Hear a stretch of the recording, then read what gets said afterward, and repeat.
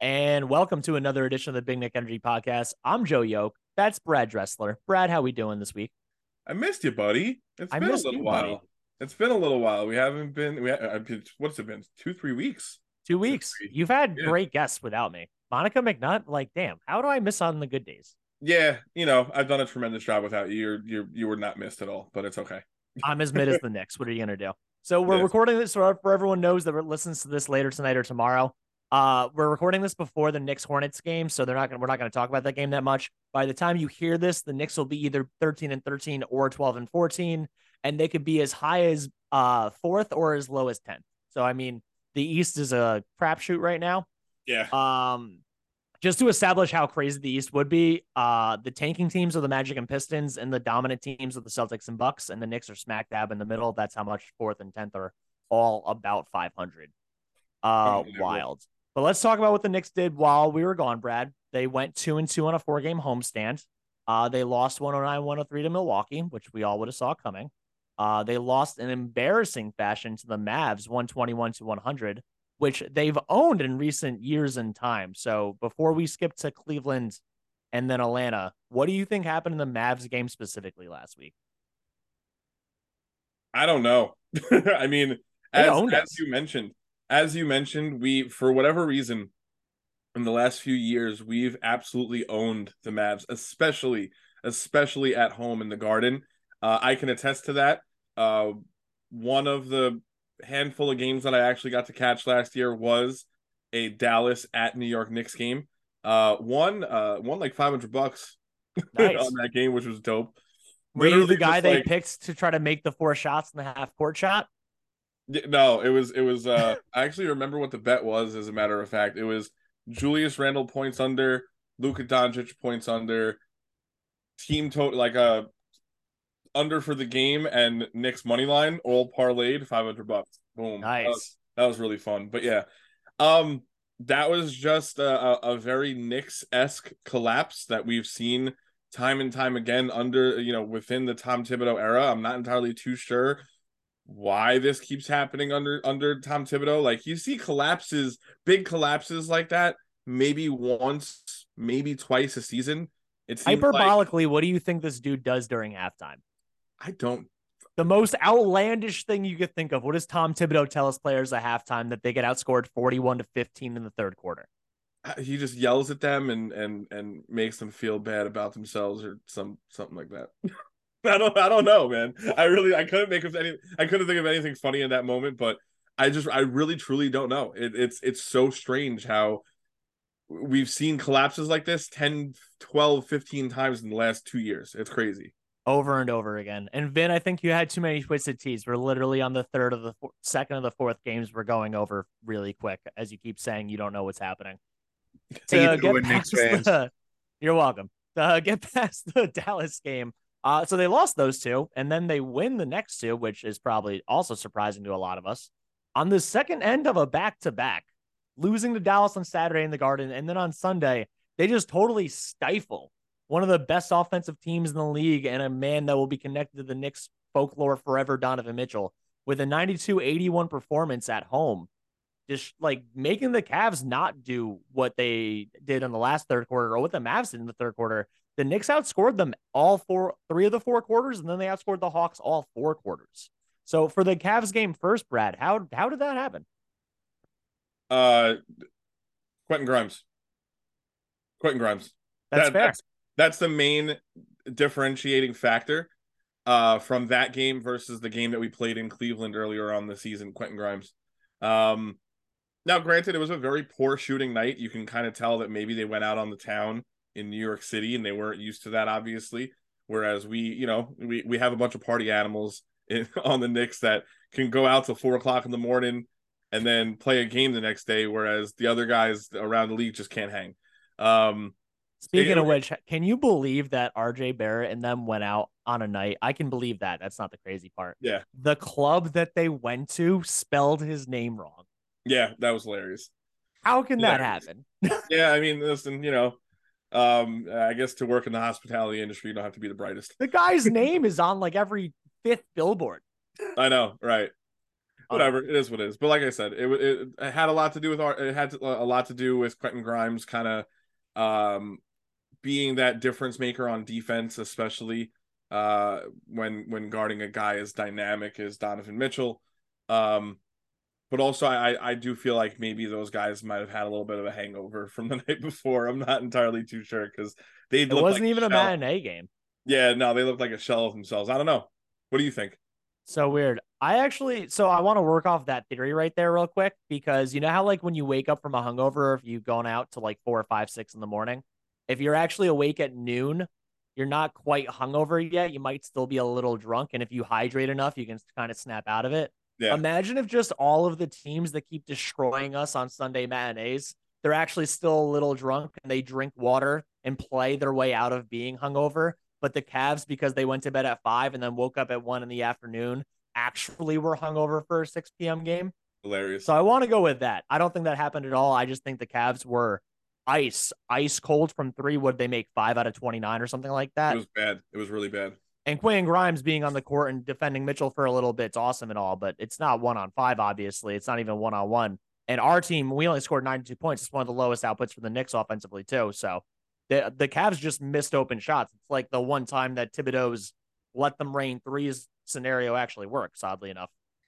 Yeah.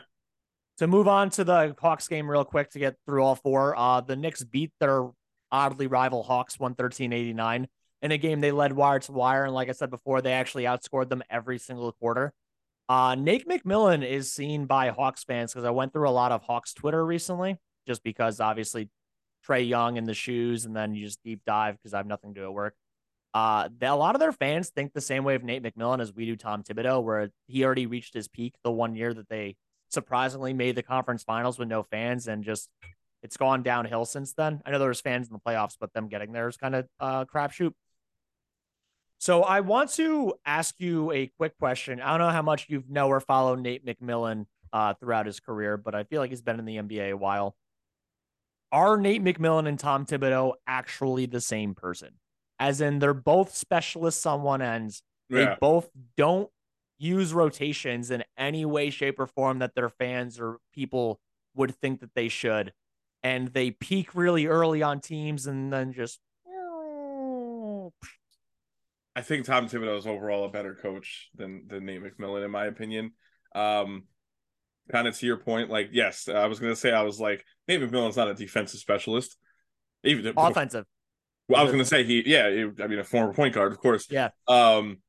Yeah. I don't think Nate McMillan has the coaching chops. I don't think he's had nearly as much success in the league. I don't think he's as respected as a Tom Thibodeau is. But yeah, in a lot of ways, like I can see where like they have these like relatively high highs, but then these really low lows. There's no consistency with either of those guys, and it's like they're really easily figured out on both ends of the floor sometimes. The next time any Knicks fans has free time and they're sick of arguing on Knicks Twitter about Cam Reddish, do yourself a favor and go on Hawks Twitter. It'll make you feel good about yourself for like 5 minutes. Yeah. I'm not saying Sure. the grass is or isn't greener on one side, but if you're not the Celtics or the Bucks or not even the Suns, really, it seems like it's just the Celtics and Bucks right now. You're having a bad time. Right. That's going to be a hell of an Eastern Conference Finals. I'll tell you that much. Oh yeah. Is there? I don't think there's any way it's not those two teams, barring like a major injury. Yeah. I mean, they're getting back. They're getting Chris Middleton back into the swing of things, and they've already been, one of the better teams throughout the season. So it's gonna be a lot of fun to watch those two teams go at it for sure. I'm super excited. Also, it goes to show that if you do actually get a younger coach in that has newer ideas like Mazzella, even though Mazzella was brought in a crazy outside of basketball circumstance, you'll never know what you've run into. You might find a young genius. Johnny Bryant. Yeah, Johnny Bryant. Give him the guy a shot. First news that's not based on the games. Obi Toppin suffered a non-displaced fracture of his right fibula.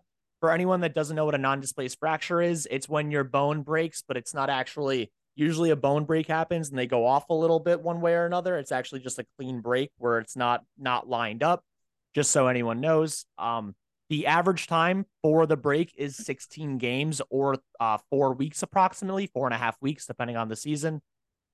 So Obi's probably going to be gone till I don't know, the second week of January, more or less. We were just about to, we ran one game with the 9-man rotation that Thibodeau talked about.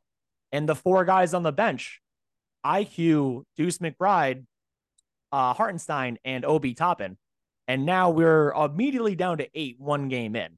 And the 2 guys that actually got garbage time the other night, Jericho Sims and Sve, Mikhailuk? I'll get it one day.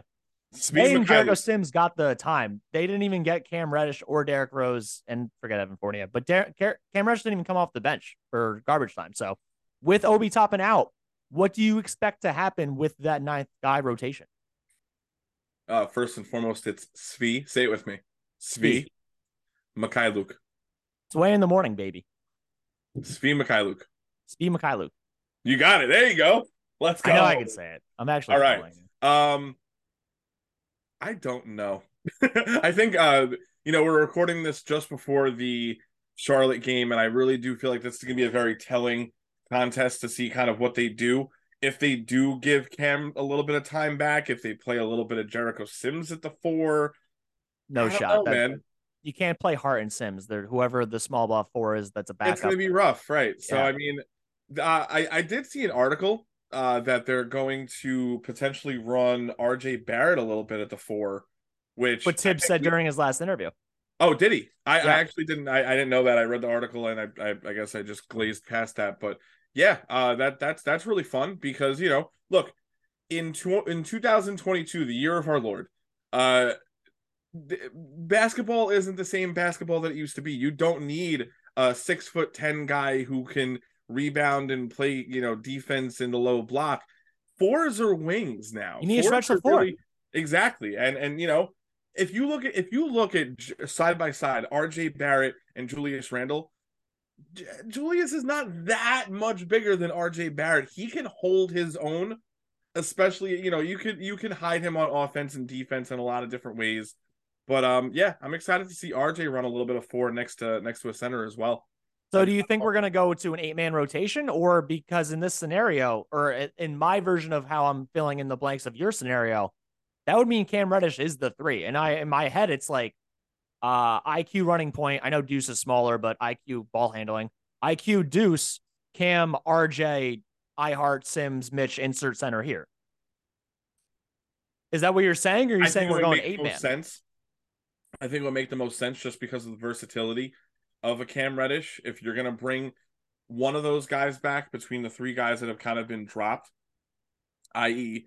Fournier, Rose, and Reddish, you're going to want to probably bring back Reddish because, I mean, he's probably it would make the most sense for them to ultimately keep him if they couldn't trade him, for example. But yeah, that's kind of my take on that. I agree with you. I mean, I didn't think that Cam actually should have been totally out of the rotation in the first place, which you and I have both said on this podcast many times last year and then leading up to this year that we both foresaw a scenario that Cam's inconsistency, and then I don't think he's injury prone per se, but he gets knick-knacked a little bit and then just gets in these scenarios that he would be the odd man out. We don't have enough good players on our team, and he's not the 9th best guy on our team. He's probably 4th to 6th on most nights. Like, I don't actually see why he's fully out of the rotation. So if it's not Cam Reddish and it's someone else, either Svi Mikhailuk is way better than any of us anticipate, or we're going to go to an 8-man rotation, and that doesn't seem like it's prevalent or warranted in the middle of the season and not the playoffs. I mean, unless the rumors are true that Fred Katz recently mentioned on the Athletic that we can make a trade as soon as the 15th of this month. But he also mentioned IQ as a trade chip, and IQ's playing. If they use, I know we're gonna get into this later. It was the next topic. Let's just say we're bringing it up now. Cool. If they used Emmanuel Quickley as a trade chip just to get off of Evan Fournier or Derrick, I mean, not even Derrick Rose, because I don't think you need to really attach that much to a expiring deal. Hey, here's Evan Fournier, and we'll give you Emmanuel Quickley to get off of him. That is the worst sounding business. Depends on what comes back, because I don't know, right? I don't know what's coming back in that deal. That just sounds like absolutely god awful, terrible business. What about you? It sounds terrible. At that, we have 11 first round picks until 2029. You can hang on to, they literally can hang on to four picks and still give out 7 picks. And of those 4 picks, as the Lakers show you, you only need 2 of the next 6 years worth of your own first round pick to have be trade bait or trade eligible. Just give out a first round pick. The Detroit pick isn't even going to take place until 2026, barring them getting the number 1 pick and getting Victor Wembanyama. Yeah. Just like, dude, they're both useful young players. Isn't the point of drafting useful young players unless you have a top 5 pick? And they keep saying this draft is deep this year, quote unquote. Nick Smith, who's on Arkansas, who's supposed to be the 3rd or 4th best prospect, already doing the Shaedon Sharpe, maybe playing, maybe not playing for a lot of the year thing. He's actually played on like Shaedon Sharpe did last year. I know Max was telling me that the last podcast, but there's players like that are like, they have so much talent, they're tantalizing, they're projected to go top 5, top 10. If they're not playing at all that year or enough this year, and you don't get a good read on them, and then all of a sudden you draft the Zach Wilson of the NBA, you're screwed anyway. So you have 2 young, useful players that show they're young and useful already on the team. If you use them as trade bait, use them as trade bait for an asset. Do not, by any means, use them to get off of Evan Fournier's contract. That is horrible, horrible business. Did you see the screenshot I posted today from Hoops Hype? Or Hoops Rumors, I mean? On Twitter, Hoops Rumors, you could look up they keep all transactions that are done during the NBA, so I love going on there once in a while. Just a reminder to everyone that 2 years ago, our offseason included giving Taj Gibson, Alec Burks, Nerlens Noel, Evan Fournier, and Derrick Rose a combined $75 to $80 million for a year. That is horrendous business. Horrible. Taj Gibson was the most useful based on his contract because it was a 1-year thing and they got off of it. On his contract, not overall, obviously. No. Alec Burks has ended up being the best player and he's not on the team. So I guess we'll kind of pass on that because, I mean, yeah, to your point, I just don't think that it, like I said, like we agreed, it just doesn't make a lot of sense. We can kind of get past that. I didn't even mention Kemba, but whatever. Was that when we re-signed them or was that when we initially signed them? When we initially signed Evan and then either re-signed or bought back all those players, it was the same offseason. It was 2 off seasons. It was last offseason prior to last year. All the same offseason. So the offseason of Kemba Walker and Evan Fournier. Right. So here's the thing, right? I get where you're coming from. In hindsight, it looks like bad business, right?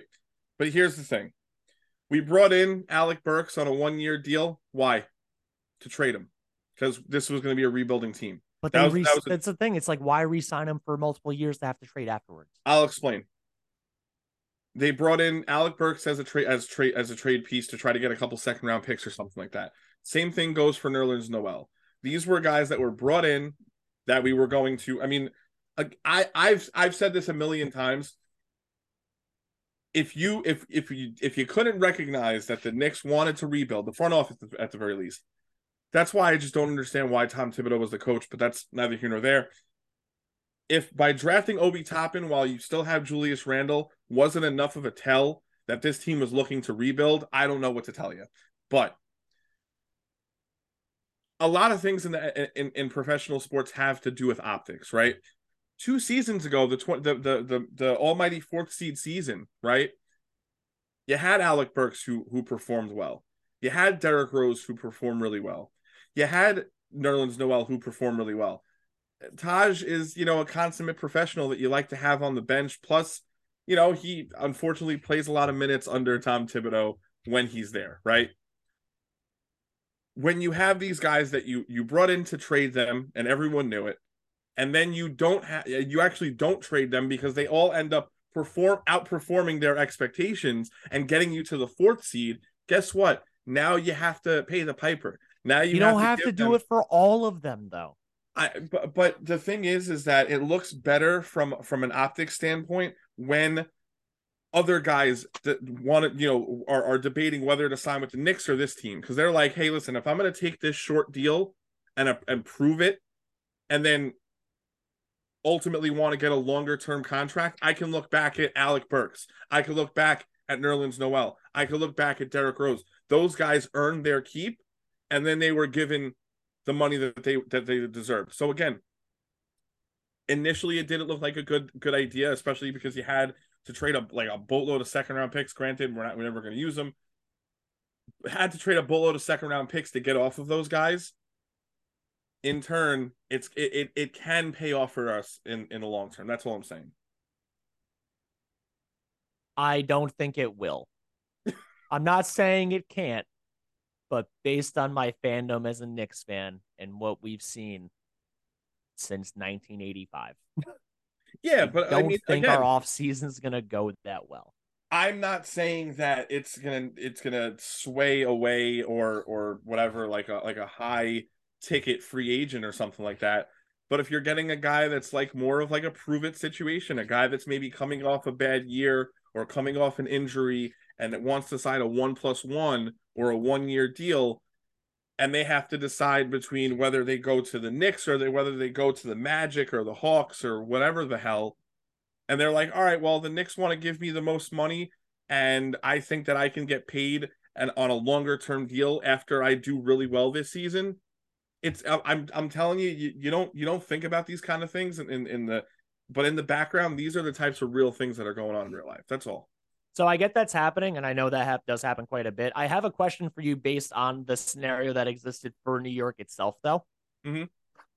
When teams are rebuilding, they generally want younger players or like young assets, and you'll have maybe 2 or 3 veterans. They ended up signing 4 guys over the age of 28 and 5 guys with over 7 years of NBA experience. That's where I get lost in this. If you signed even 3 of the 5 I mentioned, I kind of understand or get it. It's that they signed all 5. And again, I didn't even mention Kemba Walker, who is closer to using a Walker than he is to actually making a game winning shot again, as terrible as that sounds. So I just, Hindsight's 2020. You yeah, know, look, coming the worst thing that could have happened to the Knicks was the 2020-2021 season. Now, in a lot of ways, especially for us, the content creators, it's one of the best things that could have happened to us. Why? Because when the Knicks are winning and when the Knicks are exciting, you get a lot of the casual fan base to come in and be like, yo, I'm a Knicks fan again, right?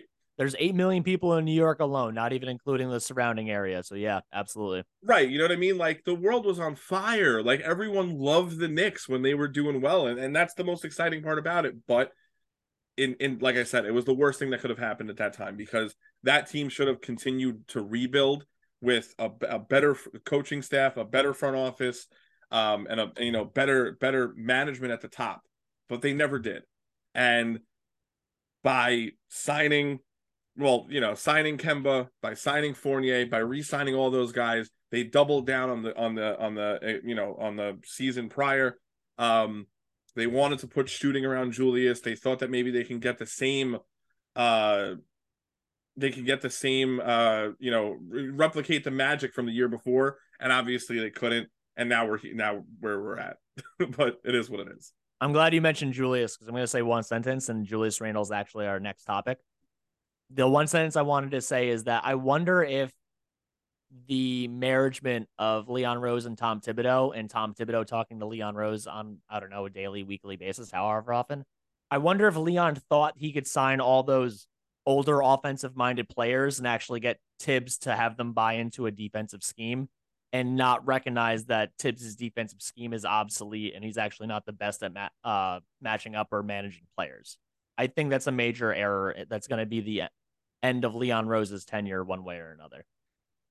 Along Yeah, with Tibbs, I think I honestly, it's coming to the point that when one leaves, the other one leaves, barring the Knicks actually going on a run right now. yeah. When you look at Minnesota, they weren't the best defensive team under Tibbs. They were top 10 at one point, but they weren't that good. When you look at The Chicago Bulls, had Joakim Noah and Taj Gibson. I think that's then almost a cheat code. Joakim Noah, Taj Gibson, Jimmy Butler at some point. Luol Deng was a good defender. Yep. Even damn Carlos Boozer was a good defender. So you had a lot of these guys. Shit, Kyle Korver. you know, yeah. Kyle Korver is not the worst defender. Even when he was healthy, Derrick Rose is actually a pretty damn good defender when he wanted to be. So yeah, it's easier to surround a small point guard with defenders than it is to surround a power forward that's not good at defending with defenders. You need a defending big more often than you need a defending small. You need wings and bigs. A point guard's a point guard. Right. You mentioned Julius Randle, and I wanted to ask you because even though I don't think NBA Trade Report is not a real verified Twitter account or anything, and their sources are probably non-existent, but it's fun to think about the whole Julius Randle going to Phoenix or anywhere else thing at any point. I have a question that's based on Julius Randle, the player on the Knicks, before we talk about him ever actually being traded. If Julius Randle was not forced down our throats as a number one, when he is so clearly, if he's ever going to win a title on any team, the third best player on the team, do you blame Julius Randle for that? Do you think us as fans get too mad at him? Do you think he tried too hard to be something he's not and then he sulks too much? Like, where are you on the Julius Randle fandom stakes currently? I blame Scott Perry and Steve Mills. They were the ones who wanted him. They were the ones who saw this vision, and they thought that they had this player that was just like a diamond in the rough. And in a lot of ways, they were right, but I just don't. I mean, clearly, we had that one miraculous season, but other than that, everything has been kind of subpar. Like you saw, you have a guy that could put up 20, 10, and 5 any given night on poor efficiency. I still 4 think turnovers, 3 back cuts, bunch of turnovers, poor efficiency, and I still think he has a little bit of a hitch in his shot. I don't know. It's just like he looks weird when he's shooting the ball. But I blame those guys. I blame those guys in putting that battery in his back and making him believe that he's more of a one, especially after the year that he had coming off the bench in New Orleans. Like, yeah, you look great coming off the bench, and sure, you look good in Anthony Davis's absence, but you weren't a star player, and you never were. So, and their team lost like 70% of games. Like, if you're putting up numbers and your team is doing that bad, that doesn't make you a good player. That means every team gets 100 somehow. I used to shred with him and Elfrid Payton. Oh, in fantasy? In daily fantasy for sure. Yeah, that was great. Like both of those guys were like triple double machines. So especially off the bench, and their team's losing by 20. Yeah, but unbelievable.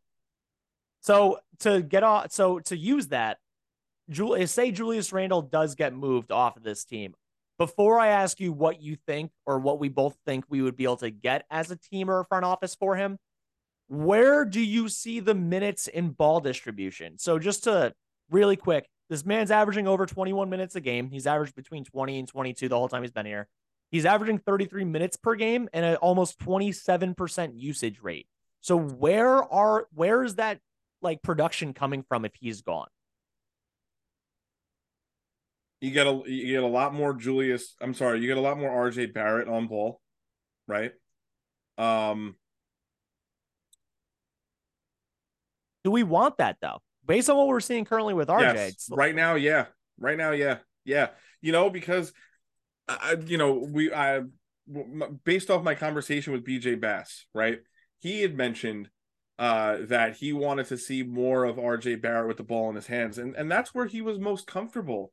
Especially in Duke. So I think that maybe getting him back to that with the ball in his hands and then have him being more of a facilitator. We know Jalen Brunson can operate with, off the ball when need be. But also we've seen a lot of Quentin Grimes with the ball in his hands, and just seeing him run a couple of offensive sets a game, I don't hate it. I don't hate it. So that's where you're going to see the bulk of that stuff go. Bulk of those touches go, in my opinion. You're gonna have to keep talking. My alarm's going off and my dog is barking, so I'm on mute. Yeah, you're good. Whatever. We'll just cut this out.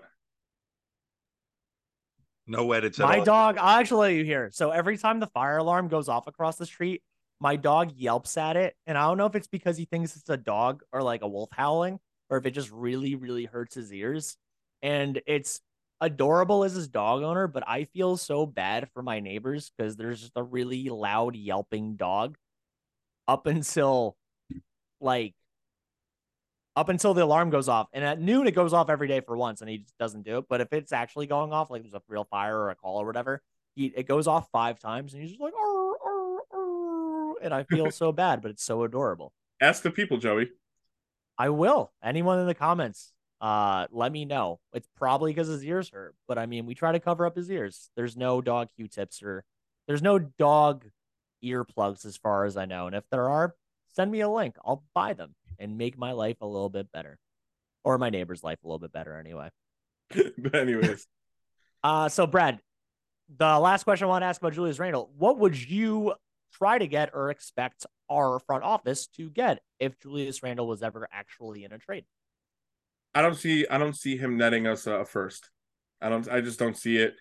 Maybe like a future protected first or something like that. So I wanna push back on that real quick before you keep going. This is a man that averages almost a double double and was a second team All NBA player and is only 28 years old and is in essence in the prime of his career and is on contract for 2 to 3 more years with whatever team would trade for him.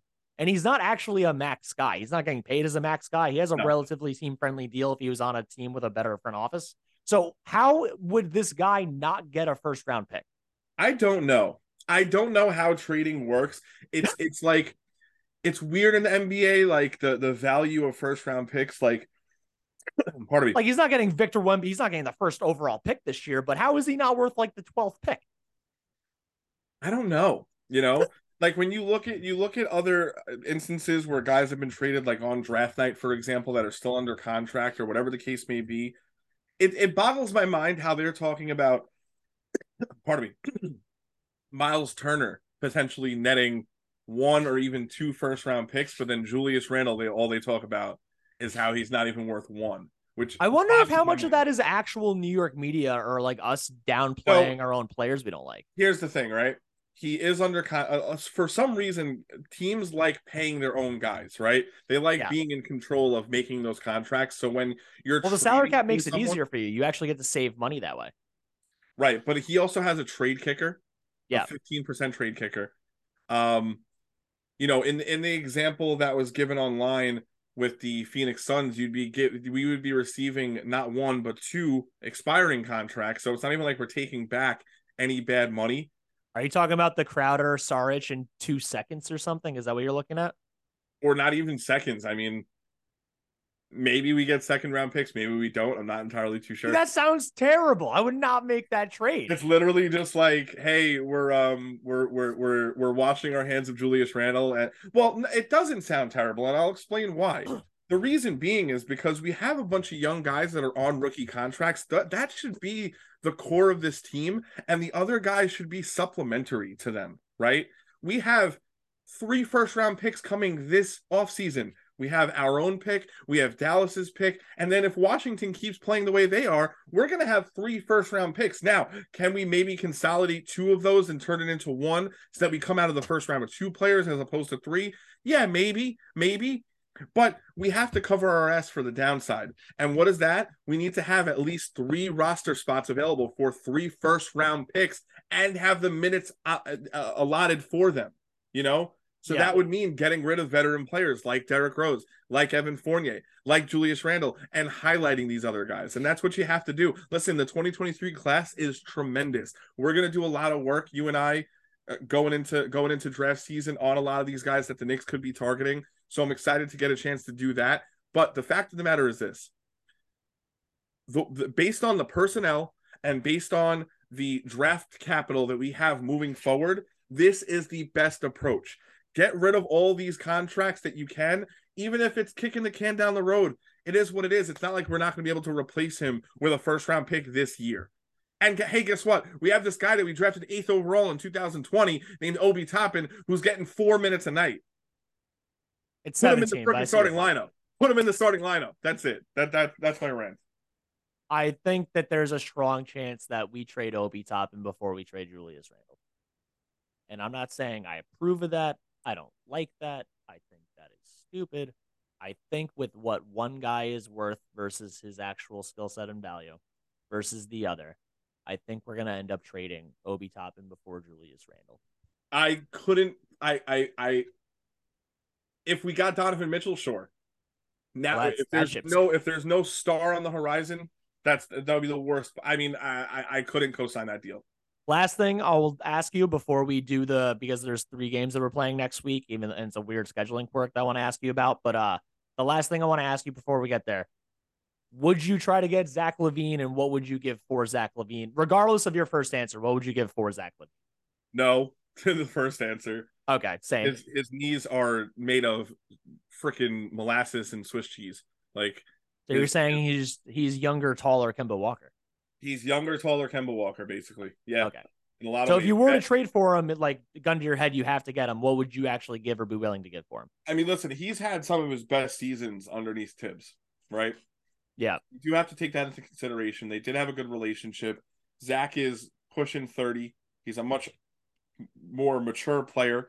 He is a bucket. Listen, 2 years ago, he was tremendous. He was fantastic. He would be the most polished scorer. Well, Jalen Brunson, maybe. He would be one of the 2 most polished scorers on our team, bar none. I mean, he'd be one of the best scorers on our team since Carmelo Anthony. Yeah. Let's be real, right? You know what's crazy? And I hate to say it. Do you know how much Zach LaVine makes this year? Isn't it like 38 mil? 37.5. Yeah. Do you know what the combined salaries of Cam Reddish, Evan Fournier, and Derrick Rose are? Oh, I looked. I actually did this trade earlier. I did Obi Toppin, Evan Fournier, and Derrick Rose, and it was with Not Obi Obi, Toppin, I pal. think it was 38. So with Cam Reddish, is it like 36.9 It's or about something? 38. Yeah, It's about 38. So it's that's so literally funny. one for one. Those 3 guys in an unprotected. Does that get you there? I don't know if you're getting him for one pick, especially because you're taking back 2 years, well, 1.5 years of Evan Fournier, and you also have to pay Cam Reddish, even though he's a nice player to have, especially if you want to rebuild. But I don't know if you're necessarily getting So one unprotected, one protected. How much do you think it would take to get there? Somewhere between 2 to 4 picks, Okay. depending on protections and stuff like that, would have to get it done. I don't know. Yeah, that would be awesome. But here's the real rumor, right? So what's been touched on by Begley and Fred Katz was the Lakers. The Lakers are heavily interested in. I've heard Evan Fournier, but then I've also heard Derrick Rose and Cam Reddish. Now we know that they've been interested in Cam Reddish for a while. I've been hearing through the grapevine, especially from the Twitter experts, that the Lakers have had interest. Shout out Tommy D, love the guy. Because I did the quotes, but he's been saying for a little while that the Lakers have some interest in Derrick Rose as well. Those are legit rumors, but the real question is, do we want to take back Russ?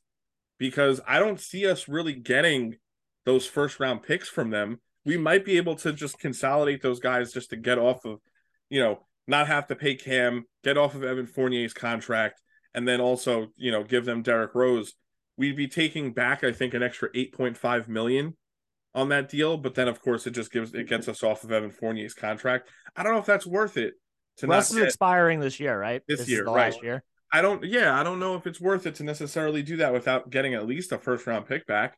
I made it very well known. I'm not a Russ guy. I haven't been a Russ guy since he was like on OKC with Kevin Durant. I just always thought that his play style and like one, he was just small and like not going to age well, and 2, like he just always was better as a second or a third fiddle, and now he's beyond that. He's literally well past that prime. Russ is not a good NBA player. He's a good basketball player. Right. Like, he's a hooper, not a ball player. I mean, if you're 6'1" and you get back cut, even though you can jump out of the gym, that's effort. That's just putting your mind there. What the audience To doesn't get know off to get one off second, of their one second. What the right. audience doesn't know is that Vinny, our producer, is the biggest Russ fan there is, but he's also a very casual NBA fan. He doesn't really understand how not good Russ is. He's So decent at fantasy basketball, which probably goes to him being a cash. I'm yeah. deleting this part. He's all yeah, like he said, he's our producer, so this might not make it. Yeah. He's an expiring, and it would prevent us having that logjam at minutes. But then Russ is the biggest headache to be around. Yeah. Derrick Rose is Tom Thibodeau's almost best friend, and seems like he was okay with being benched. Evan Fournier is a true sport. He complained, whatever, but he's doing it. And Cam, like I said before, has said all of the right things to the New York media when his effort's been questioned by myself and us included at various points. His consistency has always been a topic. But he's always said the right things to the media, which you can't say anything wrong about. What are the odds that Russell Westbrook doesn't just give tape fodder over and over again, not liking his role, not liking where the team's going? He can't wait till he gets out of here. Like, yeah, it sucks. I mean, yeah, I think we would. It would be worth it if we got a first round pick in return and then cut Russ to let him go sign at his leisure. But I digress. Let's move on. Us giving him the last thing, us giving them those 3 players is not worth them giving us a first round. No one in that player group is worth a first round pick on their own. So to just be giving away 3 players to match 1 contract, we're not getting a first round pick out of that. It doesn't make sense for either side. I don't see it happening. No, me neither. So the last thing, like I said, we're doing this right before the Charlotte game. It starts in 13 minutes, so we'll get off real quick. The games after this will be either 13-13 or 12-14 going into. We are playing home against Sacramento on Sunday at 6 p.m. Thank you, God, for it not being a matinee again. And then, very odd, we're playing a back-to-back against Chicago this week, both games in Chicago. So talk about Zach LaVine and the media story that's going to be for the next 5 days after Sunday. What do you think? First, just for hyperbole and for us being psychic, do you think we're 13-13 or 12-14 when people hear this? Charlotte always comes to play, and they always slightly lose. Yeah, but I also don't like the spread. I would feel like the Knicks have been the Knicks coming off 2 huge wins and Charlotte just not being that good, and the spread's only about 4. You know what it started out as when it was last night? Did you see the movement? No. It was Knicks by 5.5, and within 12 hours, it went to 3.5. I literally at work just watched it get bet down, and I was like, that's so effing weird. Yeah. You mentioned that we have 2 back-to-back games at Chicago. In Chicago. When is that? Wednesday, Friday. So we play Sunday against Sacramento, and then Wednesday, Friday, both at Chicago. With a day off in between. What? With a day off in between. Yeah. Weirdest thing. What? Would it be freaking nuts? Because December 15th is the first day that players that were recently signed can start to get traded. As an example for Knicks fans, like iHeart would be eligible in this scenario. And then Mitchell Robinson and them, yeah. Not saying, I mean, not that has anything. We're not saying those guys are getting traded, just to give an example. Not to say that, obviously we didn't just sign Evan Fournier, Derrick Rose, or Cam Reddish. They all could be traded today if we wanted. How weird would it be if there was like a 3-team deal and like someone was trying to move a player that was just recently signed? And we play the game on Wednesday without Zach LaVine, and then we play the game on Friday with Zach LaVine. How crazy would that be? That's bonkers. I feel like if I was Chicago, I would just be like, you guys, I'll make the trade with you guys. We can't do it till Saturday. I just wouldn't even want that to be a thing. That would be hilarious. I don't know, man. My stance on Zach LaVine is like, I would have liked him 2 years ago before he really just started to fall down this like injury rabbit hole of just like constant nagging injuries. It was rough. So neither here nor there. So well, to answer the question again, do you think we're 13-13 or 12-14 going into tomorrow? I don't think Charlotte's that good. The line does scare me a little bit. I would think it's a little bit more in favor of the Knicks, but the fact that everyone's betting it down, the pessimist in me says 12-14. Okay, I think we're 13-13. I should have literally bet the over under when the Hawks game happened because I was like, that's way too high, and I just went against it because I questioned it. I'm not doing that again. The Hornets aren't that good. They're missing two of their best four players. We're gonna win Who's tonight. not playing? LaMelo Ball, first and Oh, he's foremost. not. Yeah, LaMelo was out. Still. Yeah, well, no, he came back and left immediately. He like played 3 games and then got hurt again. Okay. And who else? PJ? So DSJ is also out. I'm clicking on the thing now just to tell you the whole shebang. Injury to LaMelo Ball, Gordon Hayward, Mark Williams, who's the backup center. That doesn't matter. Cody Martin and DSJ all out. So Ball and Hayward are both not playing. So that's why I don't. That's why I think, and DSJ, who's actually a decent. Then why is it still a 3.5-point spread? Because they are scared of Scary Terry. I don't know. I have no clue. Kelly It just Oubre, scares me. he's scary. When it comes to he's scary. When it comes to betting, when it doesn't make sense, it probably doesn't make sense. That's it. That's all I'm gonna say. I thought that, and I should have did that the under, and the under hit by like 20 points the other night. Yeah, so I'm not sure. Yeah. So Sacramento home Sunday. I think we're probably gonna lose. Sacramento actually scares me. Sacramento's been really good. Yeah. Sacramento's been really good. Now, If you are a gambler, though, bet any and all Julius Randle props on Sunday because he dominates Domas Sabonis whenever they play. Yeah, facts. And they're just not a good defense. It's just that their offense is on fire this year. It's like Dynamite. a 5 offense or something like that. Yeah. And then what about both Chicago games? Chicago sucks. I think we split them, though. I think we split them. Yeah. Yep. So if you think we're going 1-2, and you had us 12-14, you think we're going to be 13-16. I think we're winning tonight, so we'll be 13-13. But I think we're going 1-2, so we're going to be 14-15, and we will see how it goes. Yep. Brad, any last words before we watch this Knicks Hornets game? Let's go Knicks. Let's go Knicks. And then Russell Westbrook is not good. Let's go Birds.